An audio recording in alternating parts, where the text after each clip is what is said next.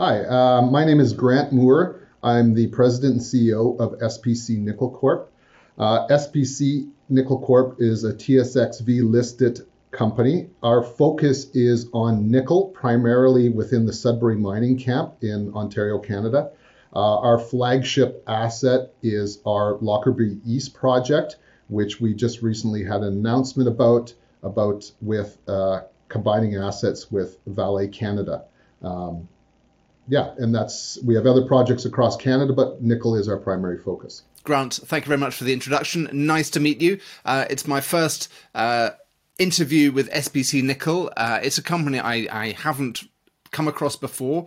Can you tell me about how it got started? Because I believe you haven't been listed that long. And what does the SPC stand for? Well, the SPC really is kind of a combination of the previous name of the company. We used to operate as a private company, and we were called Sudbury Platinum Corp. So we condensed that, and when we took the company public, as I said, we operated as a private company from 2014 up until just almost 2 years ago, where we took the company public. So we're relatively new. We have been around for a while in the Sudbury area, but kind of new on as a public company and just trying to get our name and our story out there. Is this your first kind of rodeo as a public company CEO? It is. Traditionally, I have been in the back as the exploration manager and the guy in the field. So this is my first step into the spotlight as the CEO. Your team must groan when they see you coming, because they know I within know how the they field. feel. Yeah. Good. And the last 2 years they haven't been the easiest 2 years of the market. How's it been for you? Yeah, I would agree with you. The markets have been up and down. I mean, things that are just unpredictable, from the pandemic to the war in Ukraine, things that you just can't plan ahead for. It has been a challenge, but our shareholders like our story, like what we're doing. We are following through with our plans, and we feel like we're growing and expanding this company. 2020 was a terrible year, and so much value was kind of lost in the sector. What price did you raise capital when you came to the markets in 2021? At 20 cents. So we raised $8.7 million at the end of 2020, and we deployed most of that into exploration. We've since raised money last year, and we'll be probably looking to raise additional cash this year as well. How much did you raise and at what price last year? We raised about $3 million in flow through at around 15 cents. We are where we are. Your market capitalization is just under $15 million Canadian. But you've put together this exploration package, and as you say, Lockerbie East is your flagship asset. The news release that you've just put out talks about how you've got a deal with Vale on the asset, the other half of the asset. Could you just talk about the terms of the deal, please, to start off with? Yeah, so it's a bit of a unique deal in compared to your traditional acquisitions. It's something that we've worked on for a very long time, over 12 months of discussions with Vale on this asset. It's not something that they do traditionally very often in Sudbury. I think over the last 25 years between Vale and formerly Inco, there's only been 2 deals done in Sudbury. And this one is a little bit unique to the other 2. But, what we realized in our discussions were that both companies owned half of an asset. And in order to really unlock the full potential of this asset, we needed to combine it into one. And both companies recognized that. This was not a core asset for Vale, as they have lots of other things going on in the basin. So they were in a position where they were going to allow SPC the opportunity to develop this asset, move it along, and hopefully move it towards a production stage. What do we get out of that? Well, we get at least the other half of our resource. Currently, right now, the resource stands at about 10 million tons on our property. So it's a shallow resource. It's close to surface. That equates to over 100 million pounds of contained nickel and around 75 million pounds of contained copper. The property that Vale holds, which is called the Crean Hill 3 property. We feel, there is historic drilling on it, not enough to complete an updated resource, but at least enough to give us a very good handle on what's there. And we feel that there is at least double to triple the resource on the other side of the property boundary. So we're starting to talk about a 200 to 300 million pounds of nickel contained resource. And, that's a fairly significant resource. It's an open pittable resource. It's right next door to infrastructure. And the big selling point for us is that under the terms of the deal, there's no cash or equity that Vale receives upon signing. So we're not paying anything up front for this resource. Where Vale is earning their interest is we've agreed upon a cooperation agreement where we are splitting the profits generated from the project down the road. And that's in the form of a net profits interest. So after the project is put into production, Vale receives a 37% interest in the net profits generated from the project. But and do they have to commit to any? Is that non-diluting? Yes. But the caveat in that is that the net profits interest is not paid back until the project returns a positive NPV. So all of the capital that's put in from day one, so that's including the exploration drilling, the feasibility study costs, development costs, sustaining capital, mining costs, milling costs, smelting costs, all have to be reimbursed to SPC. And the project needs to return a positive NPV at an 8% discount rate before the NPI is triggered. So essentially that will be calculated on a quarterly basis. And if the project makes money at an 8% return, then Vale sees their NPI. If they don't, then they won't receive an NPI. And the point to get across is, we expect that Vale is contributing between a half and 2/3 of the contained metals to this resource. So those are metals that we didn't have to buy up front, and we're simply sharing the profits with Vale that come out at the end, and that could be many years down the road. Nice. It's a bit akin to the kind of the oil industry, kind of a profit, a PSA. Yeah. I don't understand the bit about the NPV8 and the positive, because once you've built it and once you've paid off the capital, surely there's just a kind of a net earnings figure, which of kind of the profit, which can then be split 37%, 63%, or where does the NPV8 come into play? The way this deal is structured is after this deposit is put into production, on a quarterly basis, the NPV will be calculated back to day one. And if that NPV is positive, meaning that SPC has recouped its initial investment, and at an 8% return, so we've also earned 8% on top of that, then the NPI is triggered and Vale will be paid out for that profit earned in that quarter.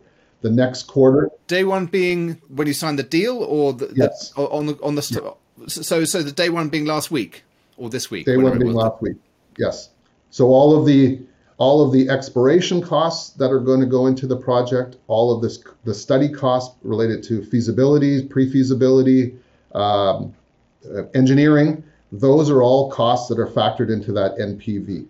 So that NPV is calculated over time at an 8% rate. And once that is triggered at some point down the road, that's when Vale is paid their NPI 37%, and we end up with 63% of the profit. Okay, I'd like to see that. I'll have to kind of digest that, but the future value of money with the discount rate is very small, so the future cash flows are not huge. But okay, it's fine. I let's leave that there. I think I've got it. That there's also you have to commit to the minimum of pre-feasibility study by the middle of June or the end of June 2026, and a feasibility study by the end of June 2028. And at that point, you pay a bullet payment of $1 million Canadian. Yes, and then we earn 100% of the mineral rights and the surface rights of the property. Okay, good. So all of the contained metal that is identified through the updating of the resource, we'll own 100% of that, which basically it was non-dilutive up front, but we simply had to go through the studies and complete the work during that time period. It's work that you would be doing anyway, really. I mean, if it was on a good. Quick question: what should I call this? Do I call this West Graham? Do I call it something Lockerbie East? Do I call it Crean Hill 3? Have you got a name for the combined entity yet? Yeah, it's a bit of a terminology is always a problem. The entire property is called Lockerbie East. Yeah. This deposit is the West Graham deposit because there are other deposits on the property outside of this one. So when you combine it with Cream Hill 3, is it going to be called just West Graham? That's what we're going with. Yeah. Okay, good. Okay, so let's talk about West Graham in its entirety. So you've drilled, or you've got historic resources on the eastern portion, which has been yours, and there has been a little bit of drilling, I think in the 60s and the 70s, perhaps, on the valley side of the tenement. Yeah. So our property there was a resource put out in 2009, historic resource, and that was categories of indicated and inferred. That's just over 10 million tons.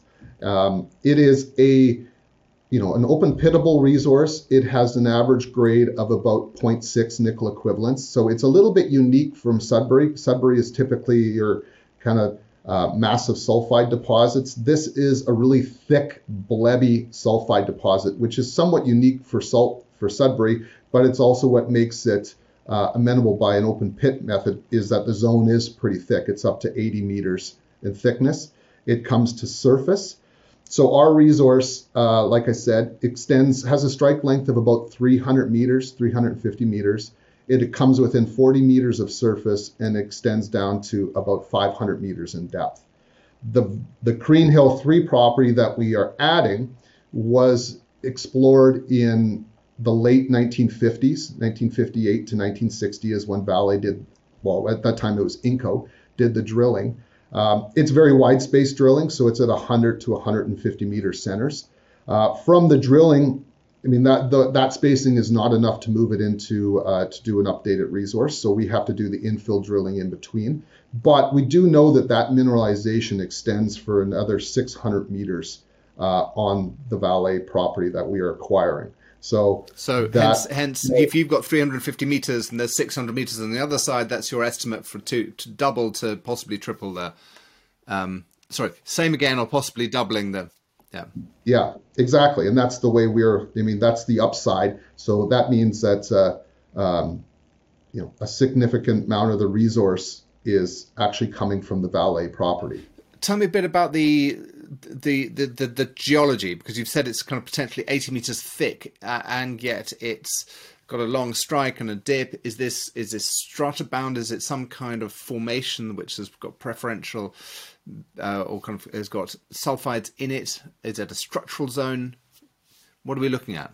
Yeah, so typically in Sudbury, you are dealing with massive sulfide that sits at the base of what's called the Sudbury Basin. This is more of a conformable zone that is just slightly up dip or above this basal contact. So it's essentially a very homogeneous sheet that is up to 80 meters thick, and in this case, is probably has a strike length of over 900 meters and extends down at depth to at least 500 meters. And it's very consistent. The grades are very consistent across. There is a higher grade core within the deposit that gets closer to 1%. And really another thing that is of interest to note is that the grade of this deposit actually gets better as you move towards the property boundary. So that was something that for us was really attractive, is that the best grade mineralization where we're getting values of 30, 40 meters of 1% nickel occur right at the property boundary. So we're confident that that this mineralization, this higher grade mineralization, will extend over the boundary, and that can have a big impact on the overall grade of the resource. When you talk about there being a higher grade core, are you talking about, is it kind of within a lithology, and it's kind of it's the high grade is in the central portion of that lithology, or is there some kind of controlling feature in the middle of the plane of the ore body? Yeah, typically, we have this 80-meter thick zone, and in the middle, towards the base, is this higher grade zone. So there's an envelope, there's a higher grade core with an envelope of slightly lower grade material around this. And really, when you look at the geology, the rocks, there's not really a good stratigraphic control on why that is. It's something that we're working on and trying to figure out, but it does seem to be quite consistent across the deposit that you do see this higher grade core. We believe that it has something to do with these controls of the shape and the morphology of the base, the contact. So how the shape, in Sudbury, a lot of the mineralization is contained within what's called embayments. So these would be depressions within the base of the Sudbury contact. And that's what we feel might be controlling these higher grade sections. You say it's visible kind of minus 40 meters on your property. Does it reach surface on the Cream Hill side of things? Yes, and that's the other attractive part of this property, is that you can walk probably 10 to 15 meters across the property boundary and you're standing on the mineralized zone. So it outcrops on the surface. So when you start to think about open pit design, then you can start bringing in the idea of a starter pit that gets right into your higher grade mineralization that you can later expand. And that's one of the attractive nature of this combining this asset. Before, we were not able to evaluate our deposit by an open pit because of this property boundary. Given the pit walls and needing to leave a boundary, a pillar, that really eliminated that potential of looking at that low cost mining techniques of an open pit. Now removing this opens up the entire area for a potential large open pit down to where we think it down to maybe 400 meters depth. Well, you think the pit could potentially pull that far down? Yeah. Early days yet, but it's good to be thinking that way. What about the mineralogy? Is it pentlandite? Is it a nickel sulfide that processes easily? Is there any oxidation? Is there glacial till? Tell me a bit about what the processing probabilities are pointing towards. Yeah, I mean, it's actually another strong characteristic of this deposit is that it's got a very simple mineralogy. You are essentially dealing with nickel and copper. All the value comes from those two elements, as well as a little bit of cobalt. This deposit is not high in the precious metals. It does have silver, but not platinum and palladium gold, which traditionally in Sudbury have been a little harder to recover in the mills. So this is a very simple nickel copper deposit. It's pentlandite and chalcopyrite. So, and because it has very high nickel tenors, which makes it very attractive in the mills, and we feel like it can produce, have very good recoveries and produce a good concentrate. Nickel tenors range from about 6 to 8, which is fairly high for Sudbury. And any oxidation transition material at the surface? No. It's a very simple, kind of boring rock that hosts this. And overall, there's maybe 5 to 10% Blevy sulfide is the mineralized zone. So it's not a massive sulfide zone. It is a high tenor nickel copper system. Okay, interesting. And is what's the host rock? Is it hard? I mean, it's probably too early to say, but have you done any bond work tests on it? I mean, do you know if it just kind of it's super abrasive, or if it's actually less hard and more amenable to processing or grinding? Well, the host rock is what's called a norite, and it is the host rock for all of the ore in Sudbury. So Sudbury's got 130 years of mining history. This material should behave no differently than anything else that has been processed over that time. So it should behave well within the existing mills in town, and also the experience that people have in processing this material should be, it should work well. And I don't know the detail. I don't know much at all. But tell me about the opportunity for using existing mills in Sudbury. I mean, could you? Is there a possibility that you could potentially toll treat this or come to an arrangement with the mill to avoid you having to build the plant? Yeah, that optionality is there for us. So, if the economics proved it, we could conceivably build a mill for ourselves and to process this material. This property is right next door to all infrastructure, power, water, natural gas. We're about 5 or 6 kilometers from the Trans-Canada Highway. You can road access to the site, and we are within less than 40 kilometers from the Vale mill and the Glencore mill. So that at this point in time have capacity. So infrastructure is there. Certainly toll milling at one of the mills in town are certainly an option for us. Okay, so you'll be able to put that into your option studies and look at the trade-offs between trucking and economics and commercial terms relative to building your own.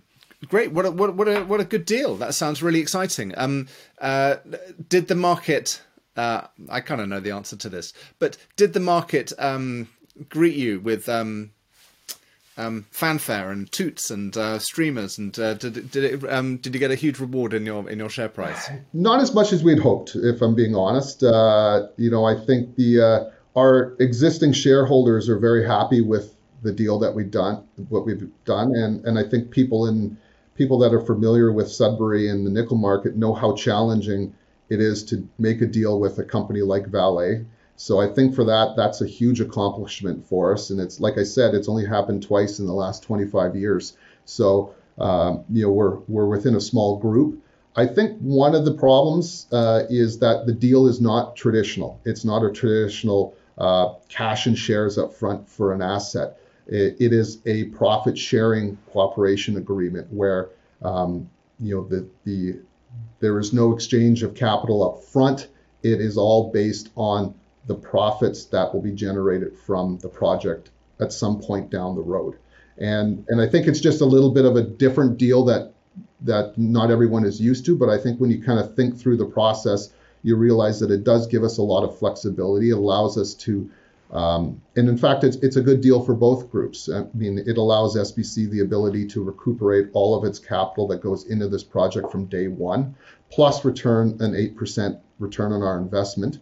And really, at the end of the day, if we're paying Vale a NPI of 37%, that means SPC is earning 63% of the profits on a deposit which we may only have initially had 1/3 of or a half of. So, for us, that is a good deal. And really, the sum of these two parts is bigger than the individual. So without combining these two assets together, probably neither company would have been able to do anything with that asset. So this is the path forward to what we hope is, the next steps for SPC, which is to move away from being just a straight exploration company into hopefully being a new producer in what is arguably the best nickel camp in the world. Was the deal flagged beforehand? I mean, I know you've been working on it for 12 months, but when you came to market and you did your initial capital raise and when you did your subsequent capital raise, was this something that was on the table, or is this something that you've been able to produce and say, look, I've actually delivered effectively a resource drillable deposit? Really for that 12 months, we haven't been really able to discuss it with anyone, which has been a bit of a challenge because we knew we were getting close and would eventually get this signed, but it was not something that we were able to share with shareholders or potential investors. We could hint at what we were trying to do, and that was to expand in Sudbury, and anyone that looked at our presentations would know that asset next door was probably pretty key, but we weren't really able to socialize this with anyone. So this is kind of our first crack at getting this story out and introducing it to our shareholder base and also potential investors. Tell me a little bit about your shareholder base. Have you got any people who are absolutely into nickel or kind of institutions, what does your shareholder register look like? Yeah, a lot of we have a handful of major shareholders, some of those being groups like Dundee Goodman, which is based out of Toronto. RCF Capital is another group that is supportive of us. And a lot of these companies are also involved with some of the other nickel companies that are being active right now. So, I think we're being looked at as one of the few junior kind of listed nickel companies on the TSX that is kind of, we feel, moving in the right direction. And now we're actually moving away from being just an exploration company and moving to look to advance an asset towards production state. How much of your budget for this year is going to still be on the other exploration, or does that all kind of slightly fall by the wayside and this becomes front and center? Yeah, I would say we have three other projects across Canada, another asset in Sudbury, and one just outside of Sudbury, and then one in northern Canada. Most of our focus is going to be entirely on this West Graham Crean Hill 3 opportunity, and that's where most of our efforts and our exploration budget will be going. We still really like our camp scale nickel project that we've got up in Nunavut, and that's something that has garnered a lot of attention from some potential partners. So that's a project that we strongly believe in, but given where it is located, we would like to bring a partner in to help us advance that project and really stay focused on growing the company around this asset in Sudbury, which is really just easy to work given where it is located. Yeah, makes sense. Retain a carried interest or sell your non-core portfolio. Focus on your existing on your core asset, West Graham. Good. How much money have you got, and how will you and what do you plan to do now? Presumably, it's drill, baby, drill. Yes. So I think our current treasury is around $3 million. The objective for 2023 will be to produce an updated resource of the combined property. And I think once we do that, that will really show the market what the opportunity is and really show the market what we are getting out of this deal with Vale. So that's our number one priority, is to get an updated resource. So that'll include a lot of drilling this year, anywhere from the 20 to 30,000 meters that we'll have to initiate here soon. And that's what we're working towards, is getting the drills out in the field and getting them the turning. We will have to do some additional financing this year, and that's something that we're looking at right now. But most of our existing shareholders are very supportive, so we feel like we'll have certainly have them back into the next financings. Good. Just in terms of you talk about 20 to 30,000 meters of drilling. From what you know of West Graham already, to get an inferred resource, what are you able to do in terms of drill spacing? Is it consistent enough for you to be able to space the holes, 40 or 50 meters apart, or is the variability so high that you have to come in closer? That's something that we're working on with the engineering group. We feel like there's not a lot of variability in this deposit, and it's fairly consistent. So, I think traditionally in Sudbury, 40-meter spacings has been sufficient. So, but we're going to make sure that we, the nice thing for us is we have the West Graham resource, which is, has already had a 43-101 report done on it in 2009. So we can use that to see and transfer that over to the Crean Hill property to see what spacings we have to drill at. But we're kind of expecting in that 30 to 40 meter centers that we'll have to drill. And is there anybody in your team that was involved in that prior resource work? No, that was before us. I mean, my team is mainly ex Falconbridge and Xstrata and Glencore individuals, as well as people that were involved with one of the first deals that was done with Inco or / Vale in the early 2000s, which was with FNX Mining. So one of our directors was one of the main persons involved with that deal that resulted in building a really great success story in Sudbury that's still going 20 plus years later. You've been in the industry all your life, or for the majority of your working life has been in nickel. Have you done this transition from deposit through to production, or are you, how far downstream do you go? No, is the answer. I've been involved in the discovery resource stage, and then I was involved with some discoveries in Falconbridge that, in that case, it gets handed off to the engineering department after the exploration group, proves up the resource, it moves off. So, I have been involved in some of the building of some of the mines in Sudbury, but this will be my first shot at, taking a project from the exploration resource through to hopefully a development and production stage. But I've got a good, strong team behind me and my board of directors that have done this before in Sudbury, so I lean on them a lot for help. Excellent. Well, I wish you all luck with it. It sounds as if you've got a tiger by the tail, in the sense that you and I both know that exploration is such a high risk business that actually finding an economic deposit is such a rare occurrence. And so to have something which has got simple metallurgy, close to surface, close to infrastructure, decent grade, it's something really to get your teeth into, isn't it? Yes, I mean, nickel. Anyone that's been in the nickel business knows that it's up there as one of the most challenging deposits to find. There's not a lot of new nickel deposits that come online, so being in an established camp with all of that history and all of the infrastructure is a huge advantage for us. Open pitable as well, because the typical morphology of nickel sulfides are kind of narrow vein underground, kind of subvertical, very inconsistent along strike and depth. It can be quite a challenging metal to put a reserve around. Whereas if you can get a large bulk tonnage to a degree, I mean, 80 meters isn't huge, but essentially it's a bulk tonnage target that you're looking at. It's a massive advantage. Yes. Yeah. Good. So what's the work plan? What's the next 6 months look like in terms of news flow? It'll be drilling.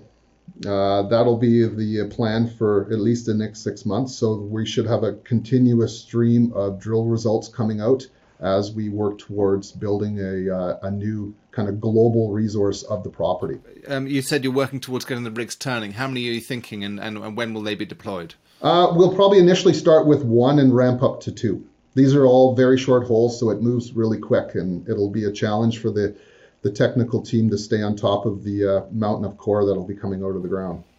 Diamond? Yeah. Good. And will you be doing a little bit of logging yourself to keep your eye in, or have you not got time for that these days?